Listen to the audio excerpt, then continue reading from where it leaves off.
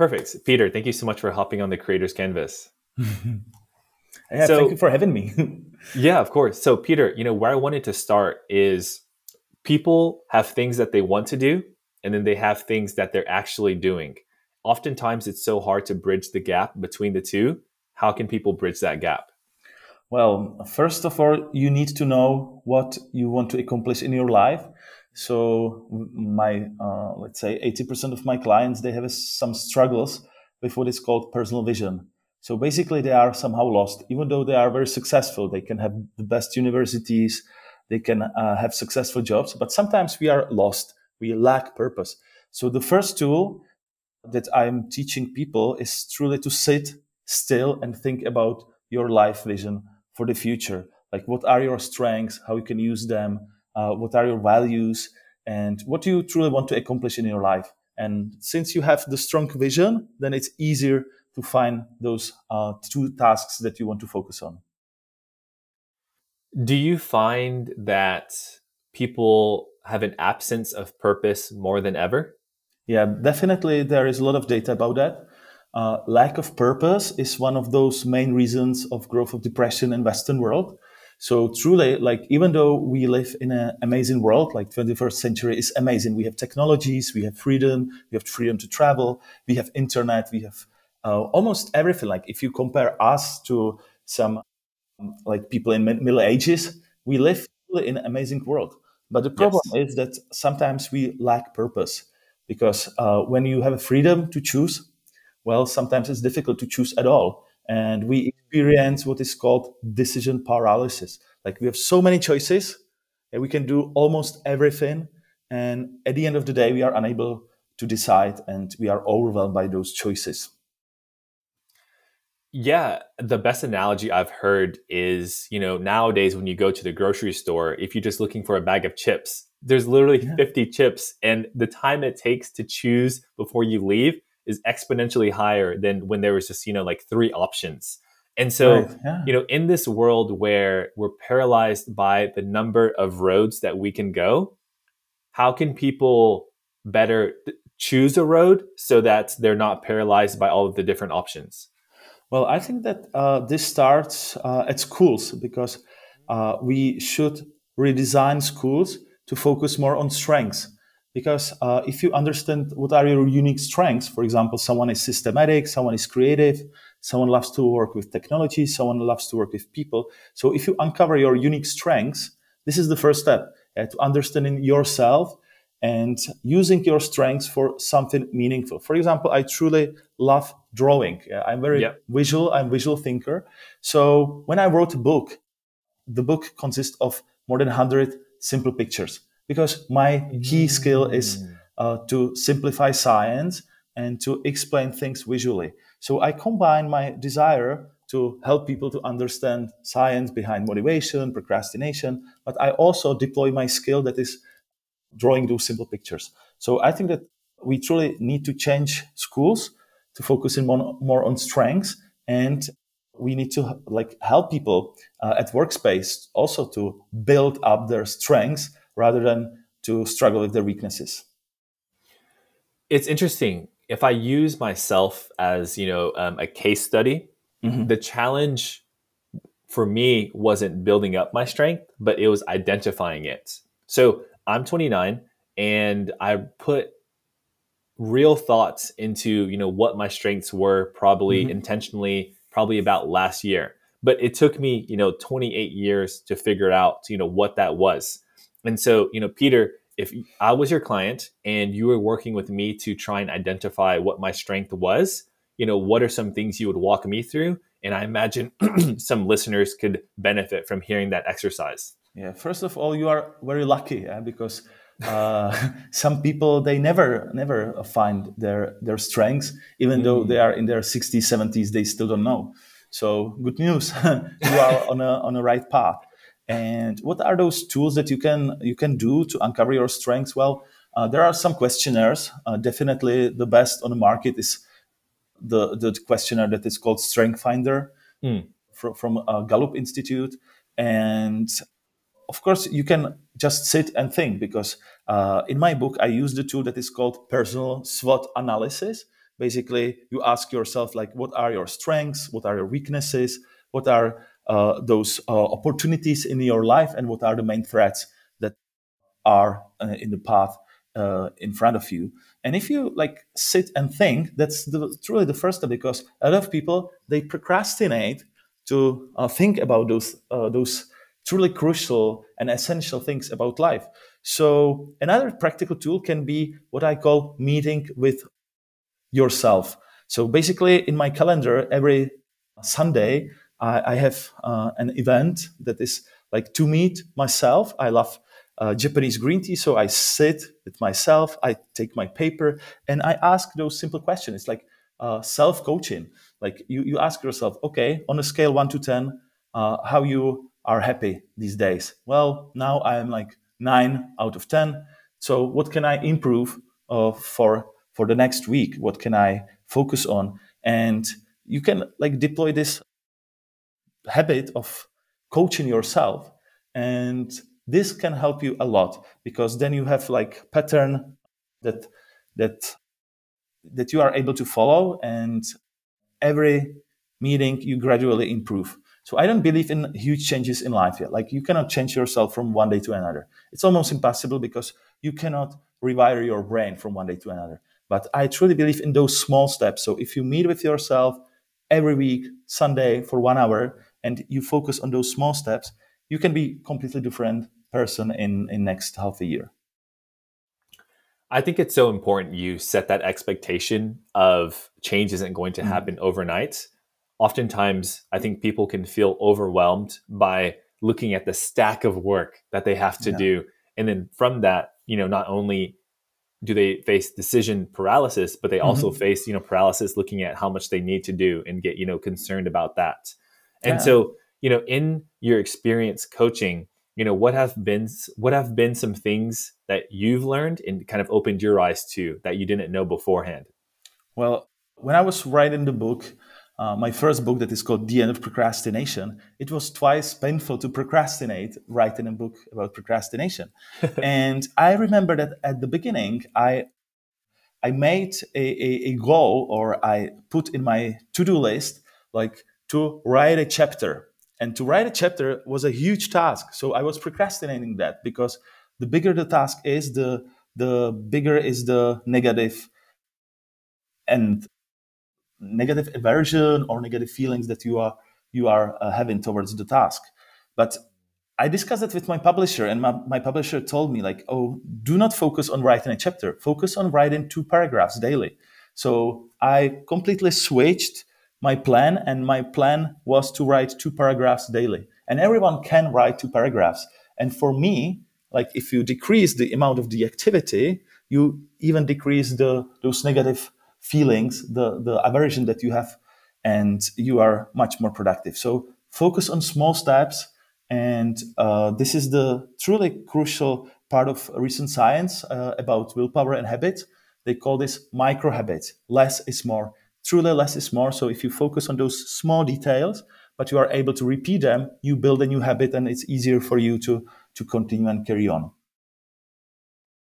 What's interesting when it comes to habits, I heard this fascinating perspective, which is if someone is trying to build good habits, they just need to recognize that they're already good at building habits. They just have built the wrong ones. And so if we can use that energy Yeah, yeah. that we've done to build those bad habits and use them to build the good habits, then Right. hopefully we can kind of set the foundation for what we want to accomplish. Well, if you are able to brush your teeth, well, you are able to do whatever, because our brain works in the same way in different habits. You need repetition, you need start with small steps, and with small steps you are able to accomplish those huge things. Like you can train and run marathon, but you have to start with small steps, because if you start running tomorrow, and when you go and run 10 miles, well, you can like truly undermined your motivation for the future, because it's a huge amount of activity. But if you want to start running, and if you tell yourself to run, I don't know, 500 feet, or to wear some sportswear and go out and go back, and there's always smaller step that is completely fine. And if you focus on those small steps and you are persistent, you are already the winner. Something that you touched on was, setting big goals. And one thing you talked about was, running a marathon and breaking Mm. that down into small steps. I think sometimes what holds people back from setting a big goal Mhm. are limiting beliefs that they don't even know that they've put on themselves. And something you touch upon, in your book is, this ability to, break out of these limiting beliefs. Yeah. Can you talk about how we can go about, tactically doing that? Mhm. Well, the main drawback or the main problem that we all experience is fear, right? So, and sometimes we have a fear of failure. So, the bigger the goal is, the bigger is the fear of failure. So, I encourage people to truly change the mindset about failure because when you fail, it means that you tried before, and to try is already a win. So, sometimes like people they are focusing only on wins, but I don't care about the outcome. Yeah, I care that I tried. So the more you try, well, there is again science behind it. The more you try, the happier you are because you are able to learn new things. You are able to live outside of your comfort zone. So you are building your willpower. So sometimes people they are depressed or they are anxious because they are unable to change their patterns of behavior and thinking. And I encourage people just to try things, to try new things, and be completely okay with the failure because there is a beautiful study that even though when you fail, at the end of the day, you feel happier and more fulfilled compared to people that they never tried.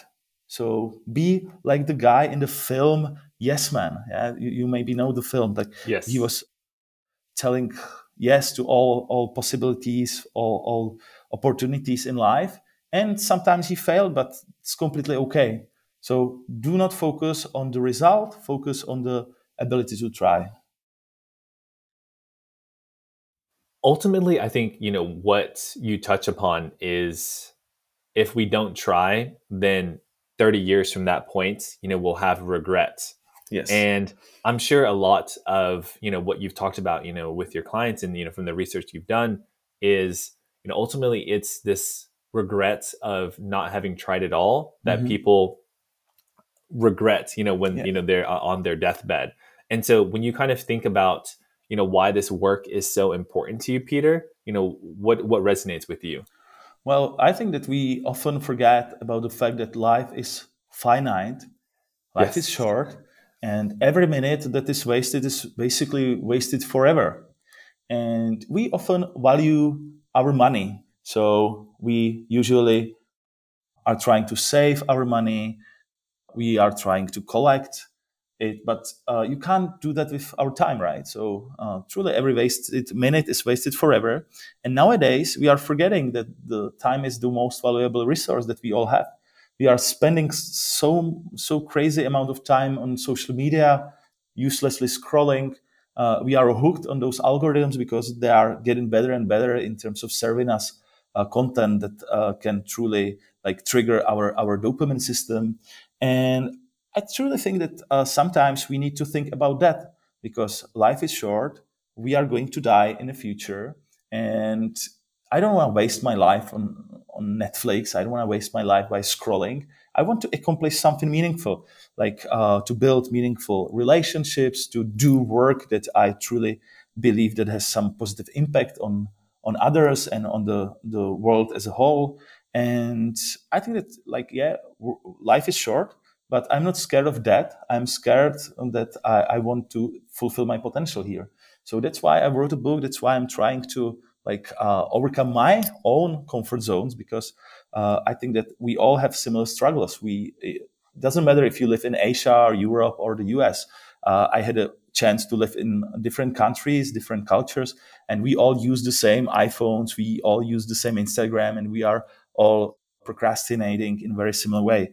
So I think that sometimes to realize that life is finite and to realize that we don't want to waste our time with meaningless activities is the first step. So value of time is crucial.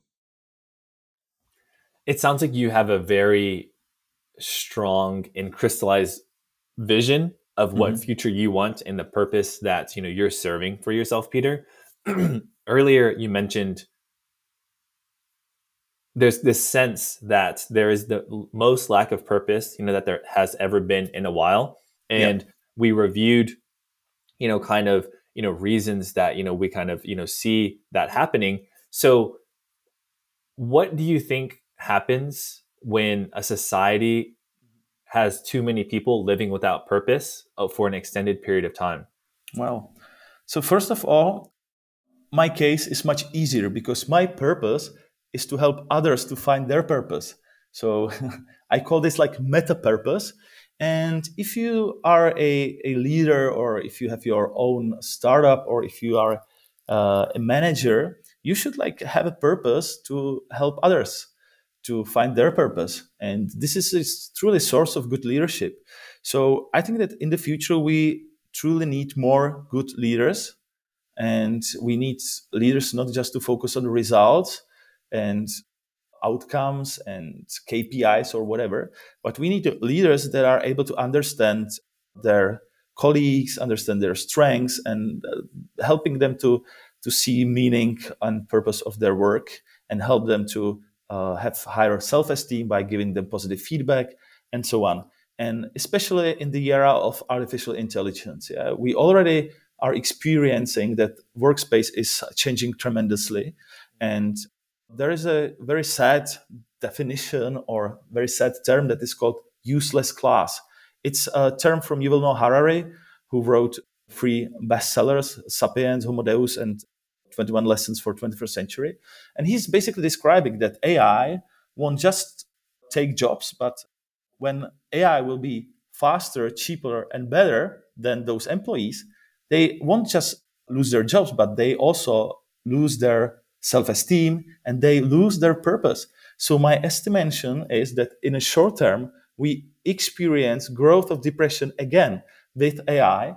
In a long term, basically AI will help us to find a solution, but in a short term, it can be a huge problem, because companies are already using AI, those large language models. And if you are an average interpreter, or if you are an average graphic designer, in few years, maybe in few months, you will have a problem. So we have to prepare the society for this transition. And the best thing to prepare is with the good leadership. We need good examples, and we need to have a courage to work on our skills and to reskill ourselves with AI. Do you think that it's possible to instill a growth mindset in someone that doesn't have one, or isn't aware that they don't even have one? When I think about this need to, reskill the class that's going to get replaced by AI, I think that is a huge barrier to entry, which is, how can we encourage these people to grow beyond where they are now, so that they can then be prepared to face that challenge when it comes? Well, this is a brilliant question, because I think that this is the core of the solution. Because people with fixed mindset, they are not aware that they have fixed mindset. Yes. So basically, if you tell them that they need to reskill themselves, they don't believe that. Yeah. So truly, we need to start with the mindset. So that's why I have a new talk that is called like growth mindset about artificial intelligence. Oh, And awesome. I'm trying to go around the world and explain people that this is not this is not a bubble, right? So AI is here and it's getting better. And if you want to survive, or if you want to be successful, you truly need to be able to try those tools.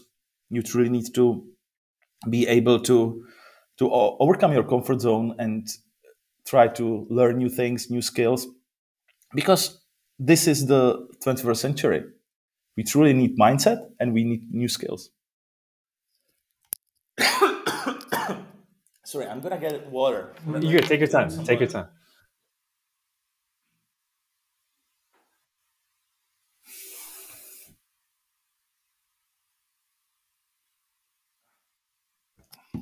Yeah, much better.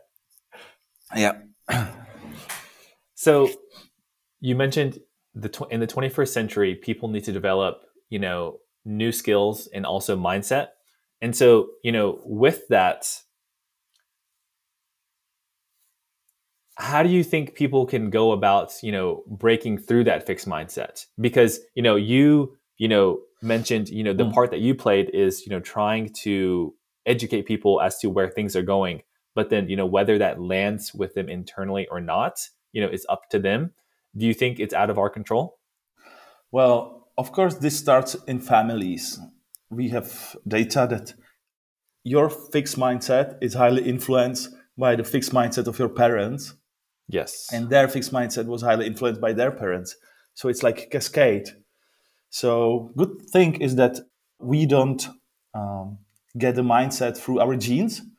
That's a good part. Like you can have identical twins, and if they are raised in different families, one of those twins can have fixed mindset and the other can have growth mindset. So mindset is nothing inborn. It's basically a bad habit that you can change during your life, but it starts in families. Then you are visiting schools, so your teachers can influence you a lot too. So basically, they made a long-term study with best teachers, and the outcome was that those best teachers, they have growth mindset and they are helping their kids or their peers to also have a growth mindset. So, and the third level are companies, corporations, because we spend one third of our lives at work.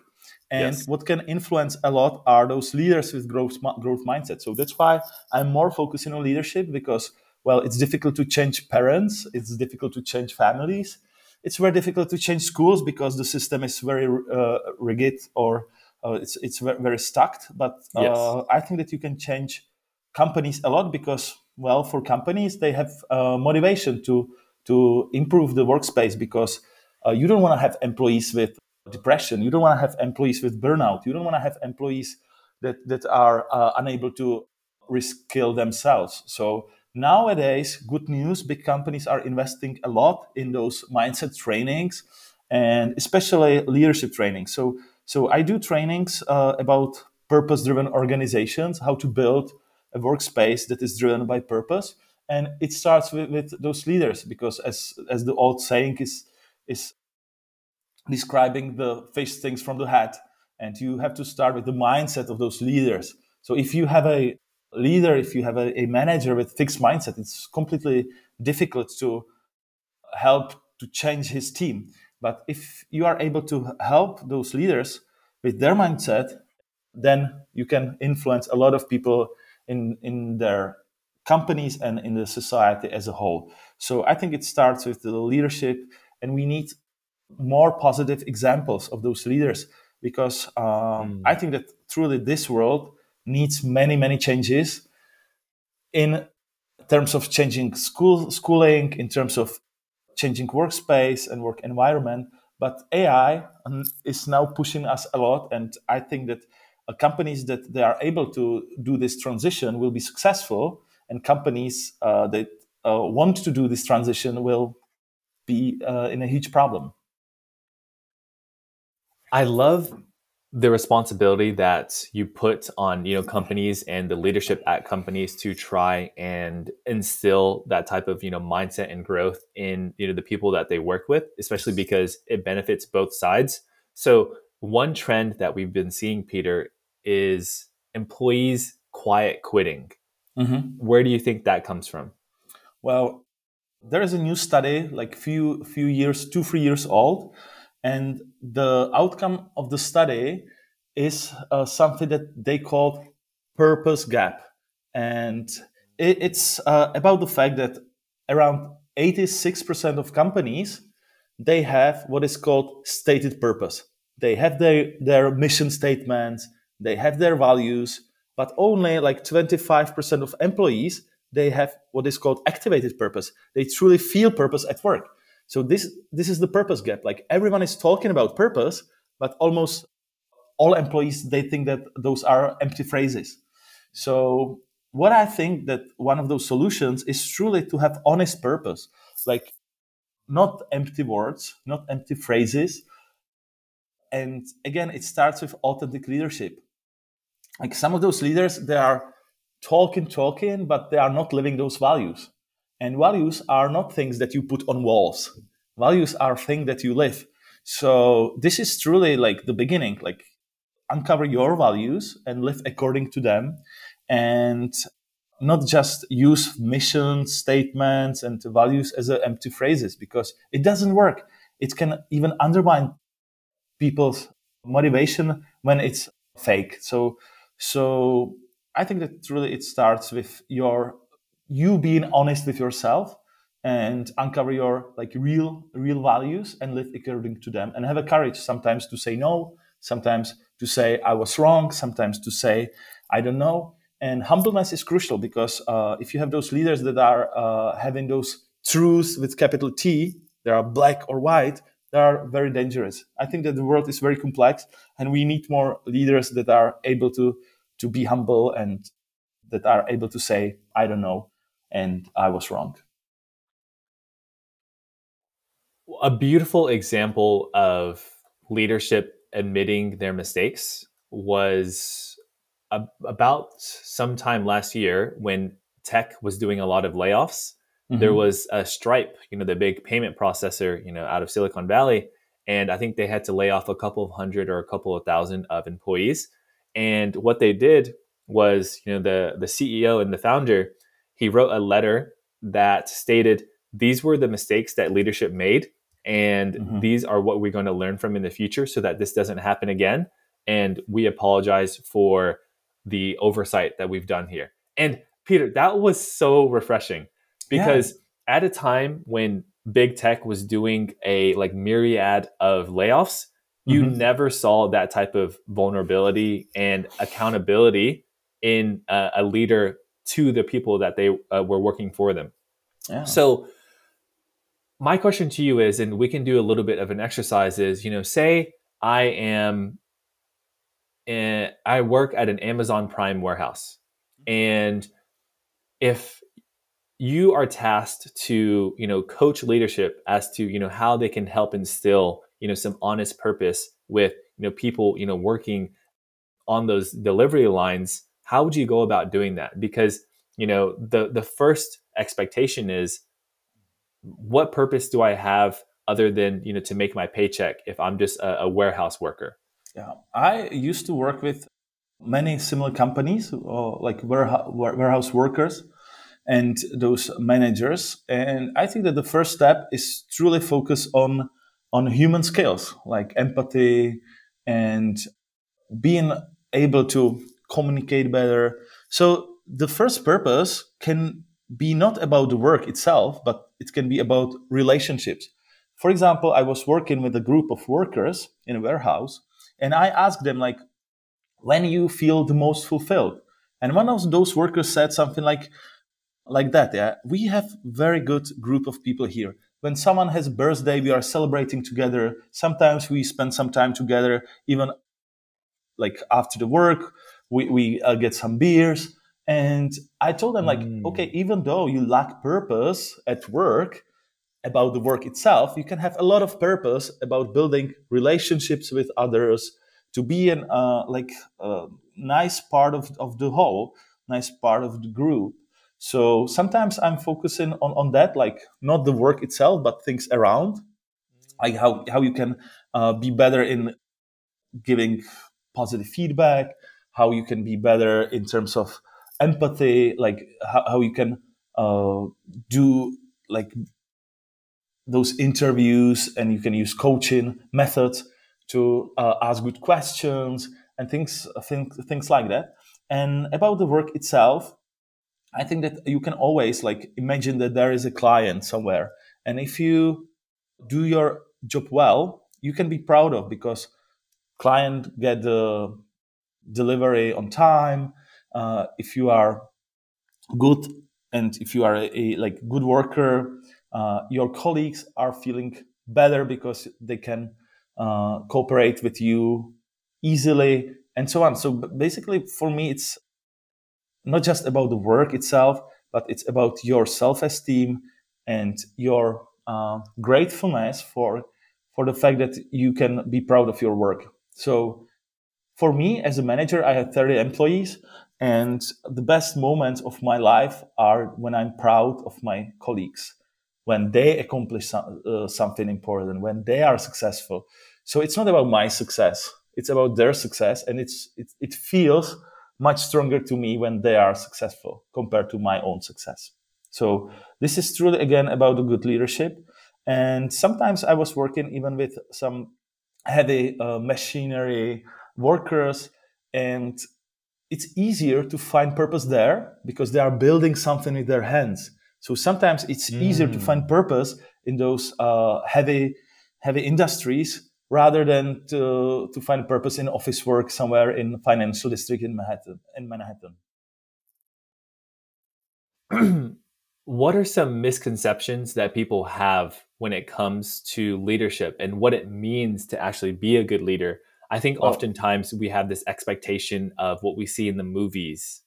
yeah, I think that there is a systemic problem because we have some data that in average population you have 1 to 2% of psychopaths, people they lack emotions, they lack empathy. But there is a beautiful study that on a C level of big corporations, you have 5% of psychopaths. In politics, you have 5% of psychopaths. So somehow the system is built in a wrong way because those people that are lacking empathy are growing faster and they are climbing the corporate ladder faster.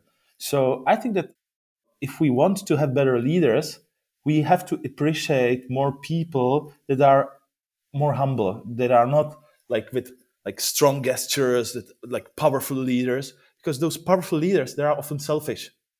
Yeah, I have many examples from politics too. Yeah, so if you have those leaders that they have those truths with capital T, they are 100% sure about themselves. Some people they love them, but they are dangerous because they are unable to admit their thoughts, so they are unable to learn new things, and sometimes they are like not cooperative. They are about like to fight for their opinions, and they are not able to find some common ground for discussion. So I think that we truly need to change the role model of good leaders. The good leader is not the selfish guy. No, the good leader is the one that is humble and is more in a gray scale, not in the like black or white scale. So this is truly important to help people to understand this because if you look to the history, like what were those most dangerous leaders, they were 100% sure about themselves. So there's a beautiful saying or the beautiful quote from Bertrand Russell, who got the Nobel Prize in 20th century, and he said something like this: like the problem of this world is that people are very sure about themselves, but wise people are sure about nothing. So something like that, yeah. So we need more of those people that are able to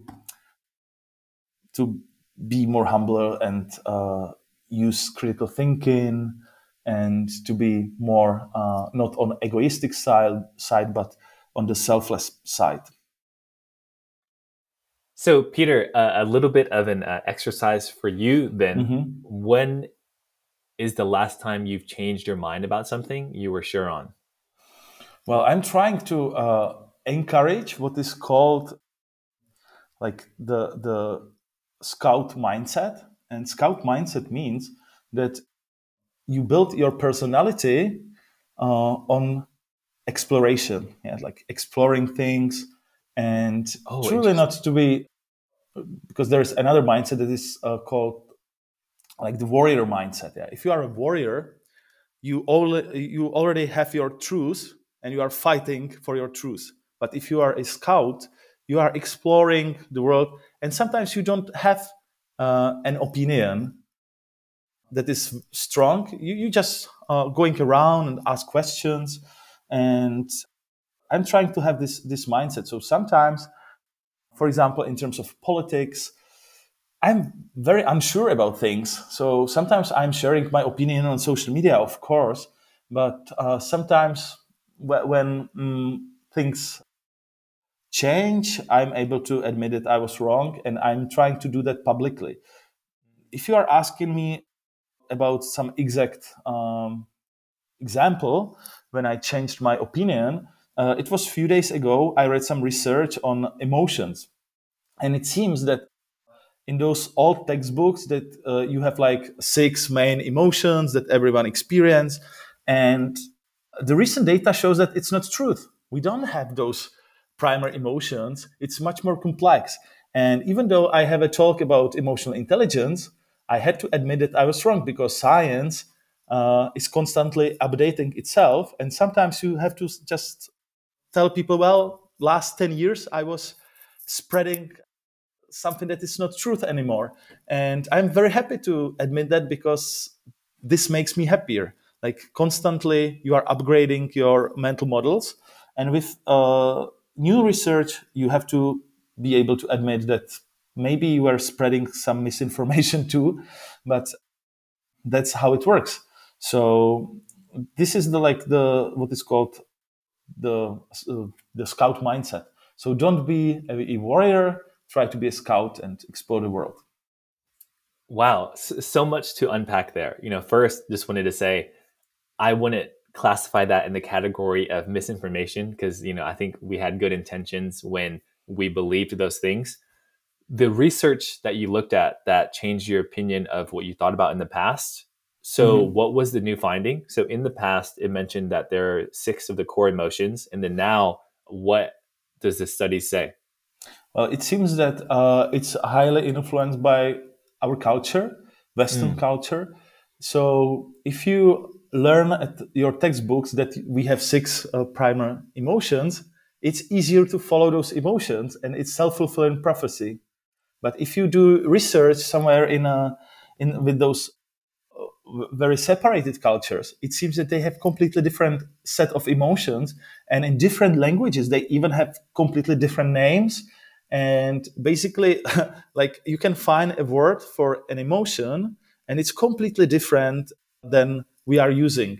So sometimes I feel that we also use this like on an everyday basis, and we are forgetting that all those words that we are using are just kind of models. So, for example, yesterday I was trying to Google if there is a one word for the the well, I will describe it.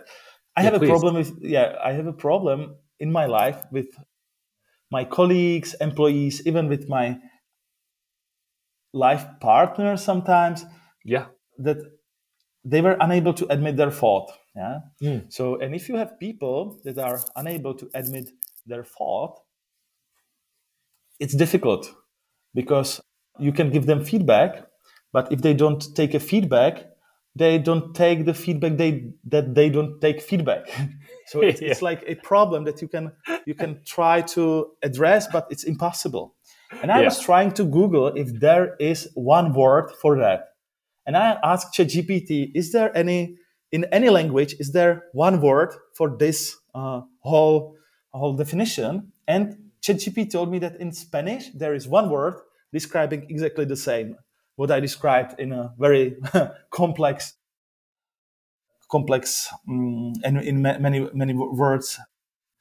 So you can find some definition in different And what is the word? languages. I don't know. I don't speak Okay. Spanish, but it's in the history of my ChatGPT. Gotcha. But Gotcha. in Spanish, they have one word for people that are unable to admit their faults. Wow. Okay, I'm definitely gonna have to look at that one later because that's gonna be good to keep in the back pocket. Yeah. So I love this topic of feedback because something that I kind of go back and forth about, Peter, Mhm. is it the responsibility of the person giving the feedback to package it in a way that the receiver will receive well? Or is it the responsibility of the receiver to accept the gift of feedback in any way that it's given? And it's up to them to separate signal from the noise. Well, I guess that the truth is like on both sides. on both sides, you have to do something right. So if you are given the feedback, you have to have a high level of empathy. So the feedback has to be more about your own emotions rather than objective fact. Because if you did something wrong, I can't say that you did something wrong because you can get offended. But if I say, like, I feel sad about the situation that happened, it's very easy. It's easier for you to understand because it's not an objective fact, and you have to respect my emotion. So it's better to talk about your own emotions rather than objective fact, because it's difficult to disagree then. And of course, sometimes it's not just about empathy, it's about the amount of the feedback. For example, I used to watch my colleagues' keynotes or workshops. I used to watch their recordings, and I note down like 20 mistakes that they made. And then I had a meeting with them and I was like, okay, you did those 20 mistakes. And the next time they were scared when I was visiting their events because they knew that I note down all their mistakes. Now what I do, I completely switch the the mindset about giving the feedback.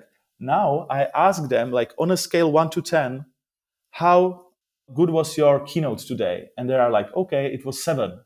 And I'm telling them, no, it was better. It was almost 9 out of 10. It was perfect. But here you have some tips how you can improve. And I can give them 20 tips how to be better. And because when you are on a scale 9 out of 10, it's already almost perfect.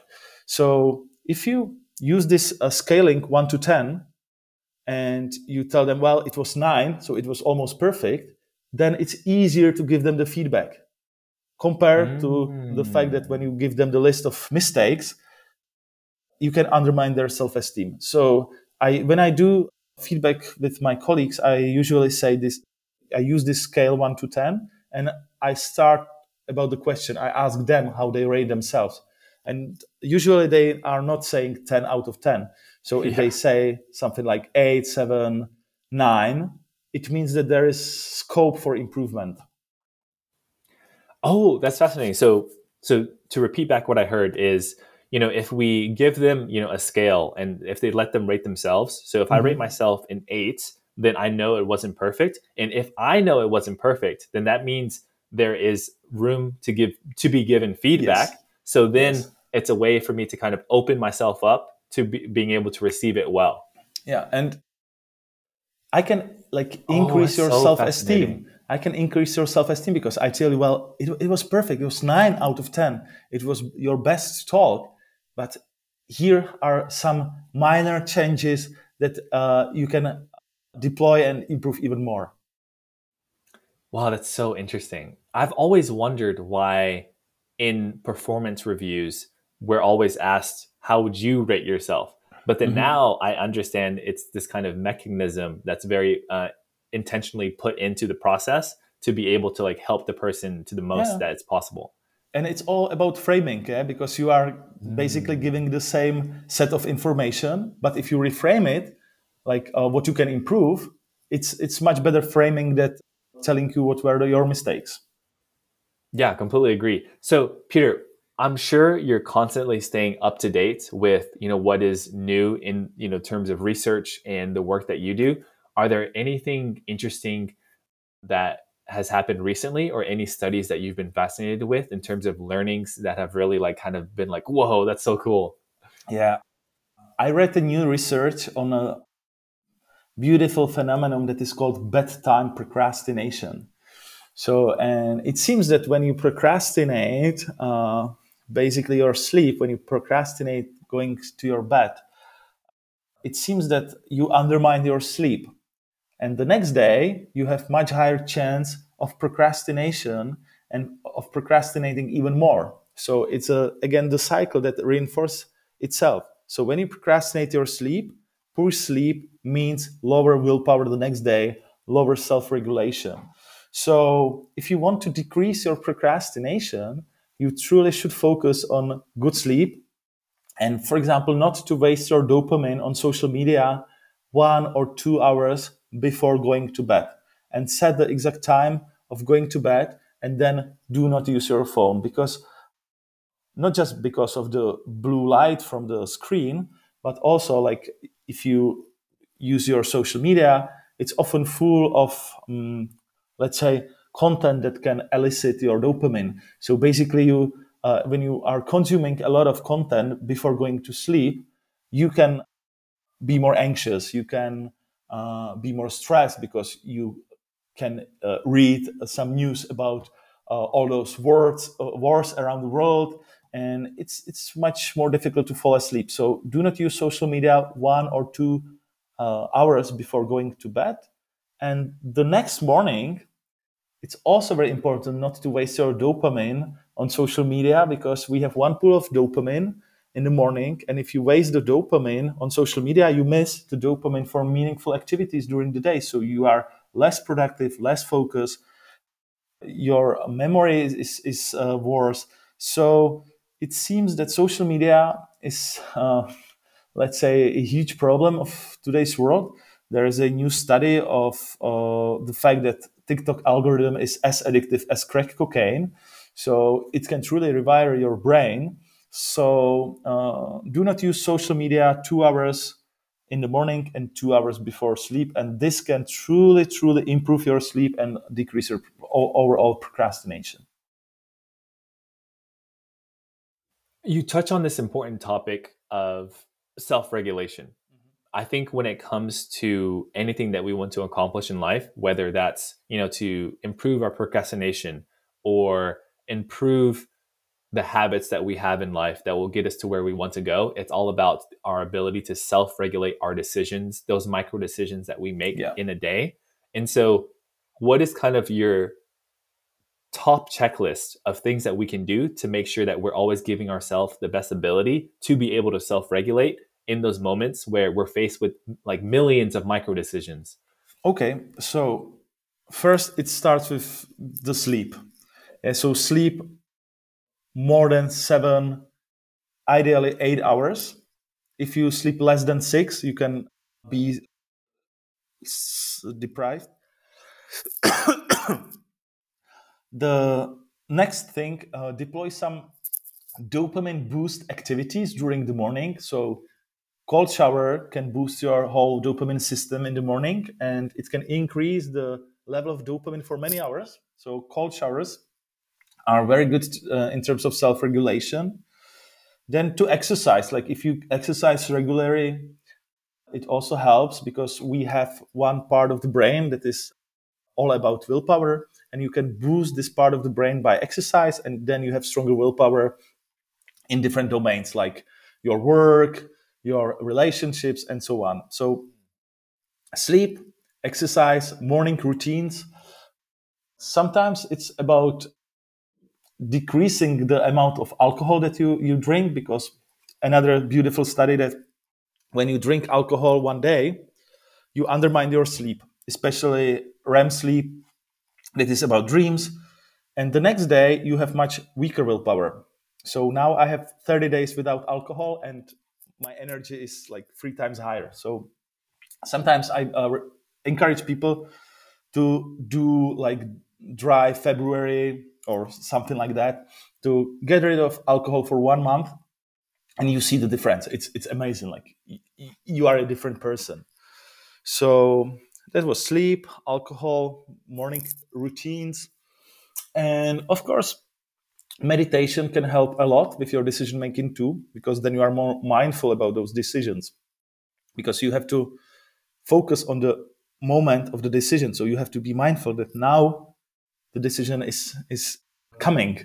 And if you are not mindful, you just act according to your subconscious patterns, and you are following those old patterns. And if you want to change yourself, you have to be mindful first. Yes. And you have to do the right decision. And with those small steps, you build new habits. So mindfulness is also crucial. Yeah, beautifully said. I think sometimes people can fall into the trap of, this cycle of I didn't do what I wanted. Well, I didn't do what I said I was going to do. And so they beat themselves up for it. And they think like, okay, I'm a terrible person. I must not want Hmm. this. But it's like, are you doing the things to set yourself up to give yourself the highest chance of success to make those good decisions? And so, Peter, we have about, 10 minutes left. And I really wanted to, do, an exercise that we could leave, the viewers with. And so, would you be down for a little role playing? So if I came to you and I said, Peter, I am procrastinating on, something that is important to me, Hmm. how would you approach that conversation? Well, I And get then, some more water because if yeah, we have 10 minutes, I'm done. let's do it.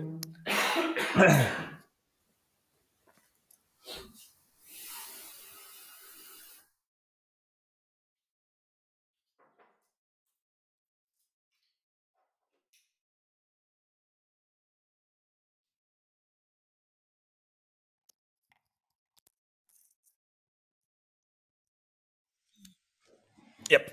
So you are a huge procrastinator, right? Yes. And then And you I'm need hoping my this can help. kind of be, yeah, an exercise that people can take themselves through, as they listen to this. I usually start with the question, like on a scale 1 to 10, how happy you are. If you think about the last month, and on average, on a scale 1 to 10, how happy you were the last month. Mm. Tell me the number. Good question. I would say about a 6. 6. Okay. So now I can change your life from one day to another, but now we can focus how to increase the 6 to, let's say, 7 or 8. So what are those small steps that you can change in your life to feel better? And then with my clients, we discuss all those options that they have. For example, they are anxious about their work, for example, because of the toxic working environment. They have toxic bosses. So we are discussing like what they can do, like to give the boss feedback or to change the work, to change their job, or to discuss that with someone else, for example, to find a good psychotherapist. And you can always find many, many choices. And the moment that you already have those choices, you feel more relaxed. Like your anxiety goes down because you see that you have a problem, of Ah. course, but you see that there are many solutions. So this is the first step, like to understand what are main problems that you have, what are those things that you can improve. My favorite question is if you have a magic wand and if you are able to change few things in your life, what could you change, or what do you want to change? Shall we go through that Yeah, yeah, exercise? yeah, let's do that. Yeah, you want to role play? Here we go. Yes, let's do it. So I think for me, if I could wave a magic wand and change one thing, it would be keeping my promise to myself of when I Hmm. say I'm going to do something. Okay, so this is truly beautiful thing, because like we can now dig deeper, like why you are not fulfilling your own promises, because sometimes we understand that we are unable to follow orders from our parents, we are unable Yes. to follow orders from our bosses, but why we are unable to even follow our own orders? Yeah, sometimes I order myself to do something and I'm not able to do that too.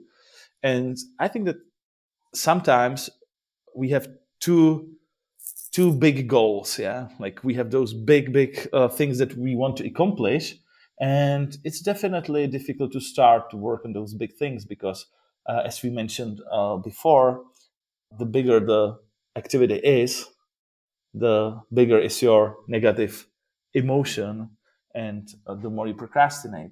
So I would start to uncover your life vision. So what do you want to accomplish in your life? What are your main goals, or what are those things that you truly want to focus?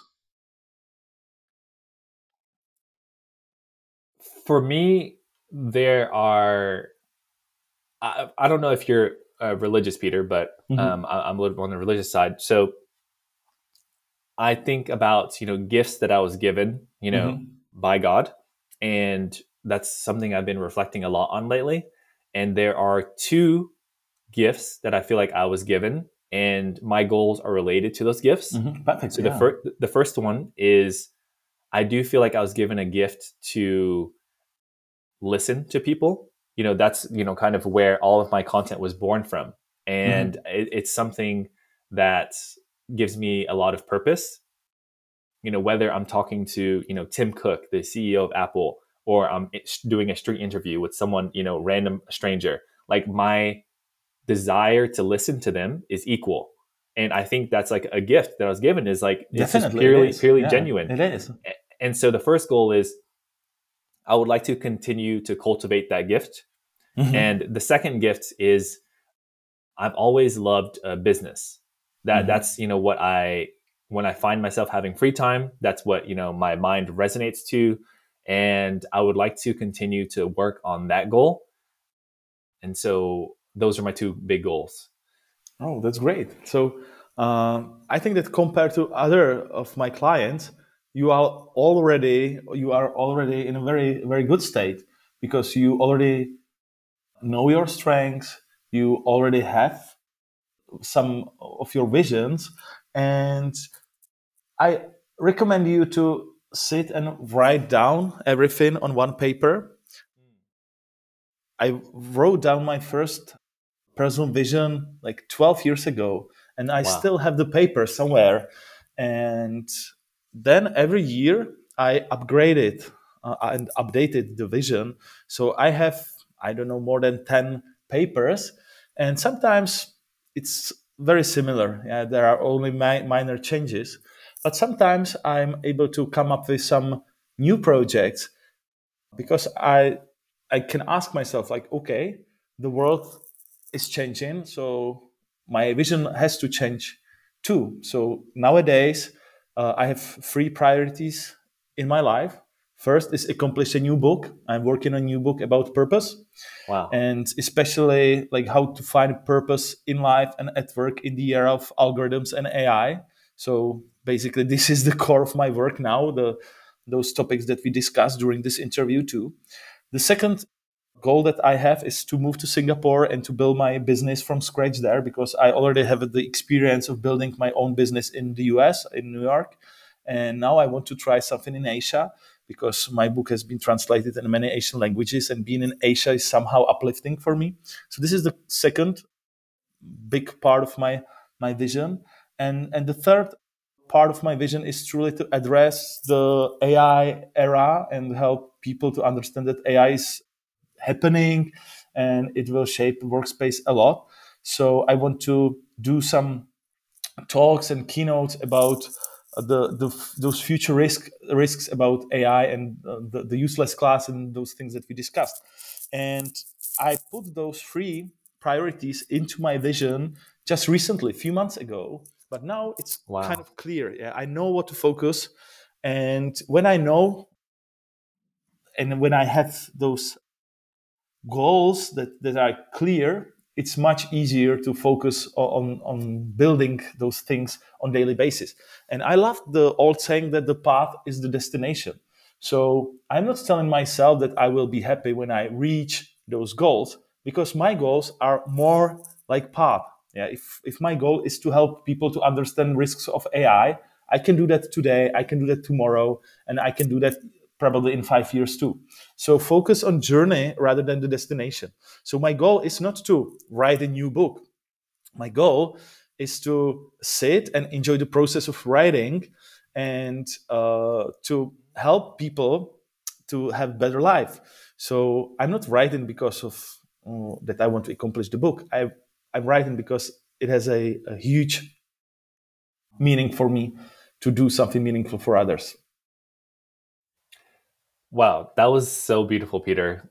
Thank you so much for taking me through that. And I love how you talked about the evolution of yours, over the past 12 years, because it sounds like it'll always be something that will grow. Mm-hmm. And just wanted to say thank you so much for taking me through that exercise. And I really enjoyed the chat. Thank you so much too. Yeah.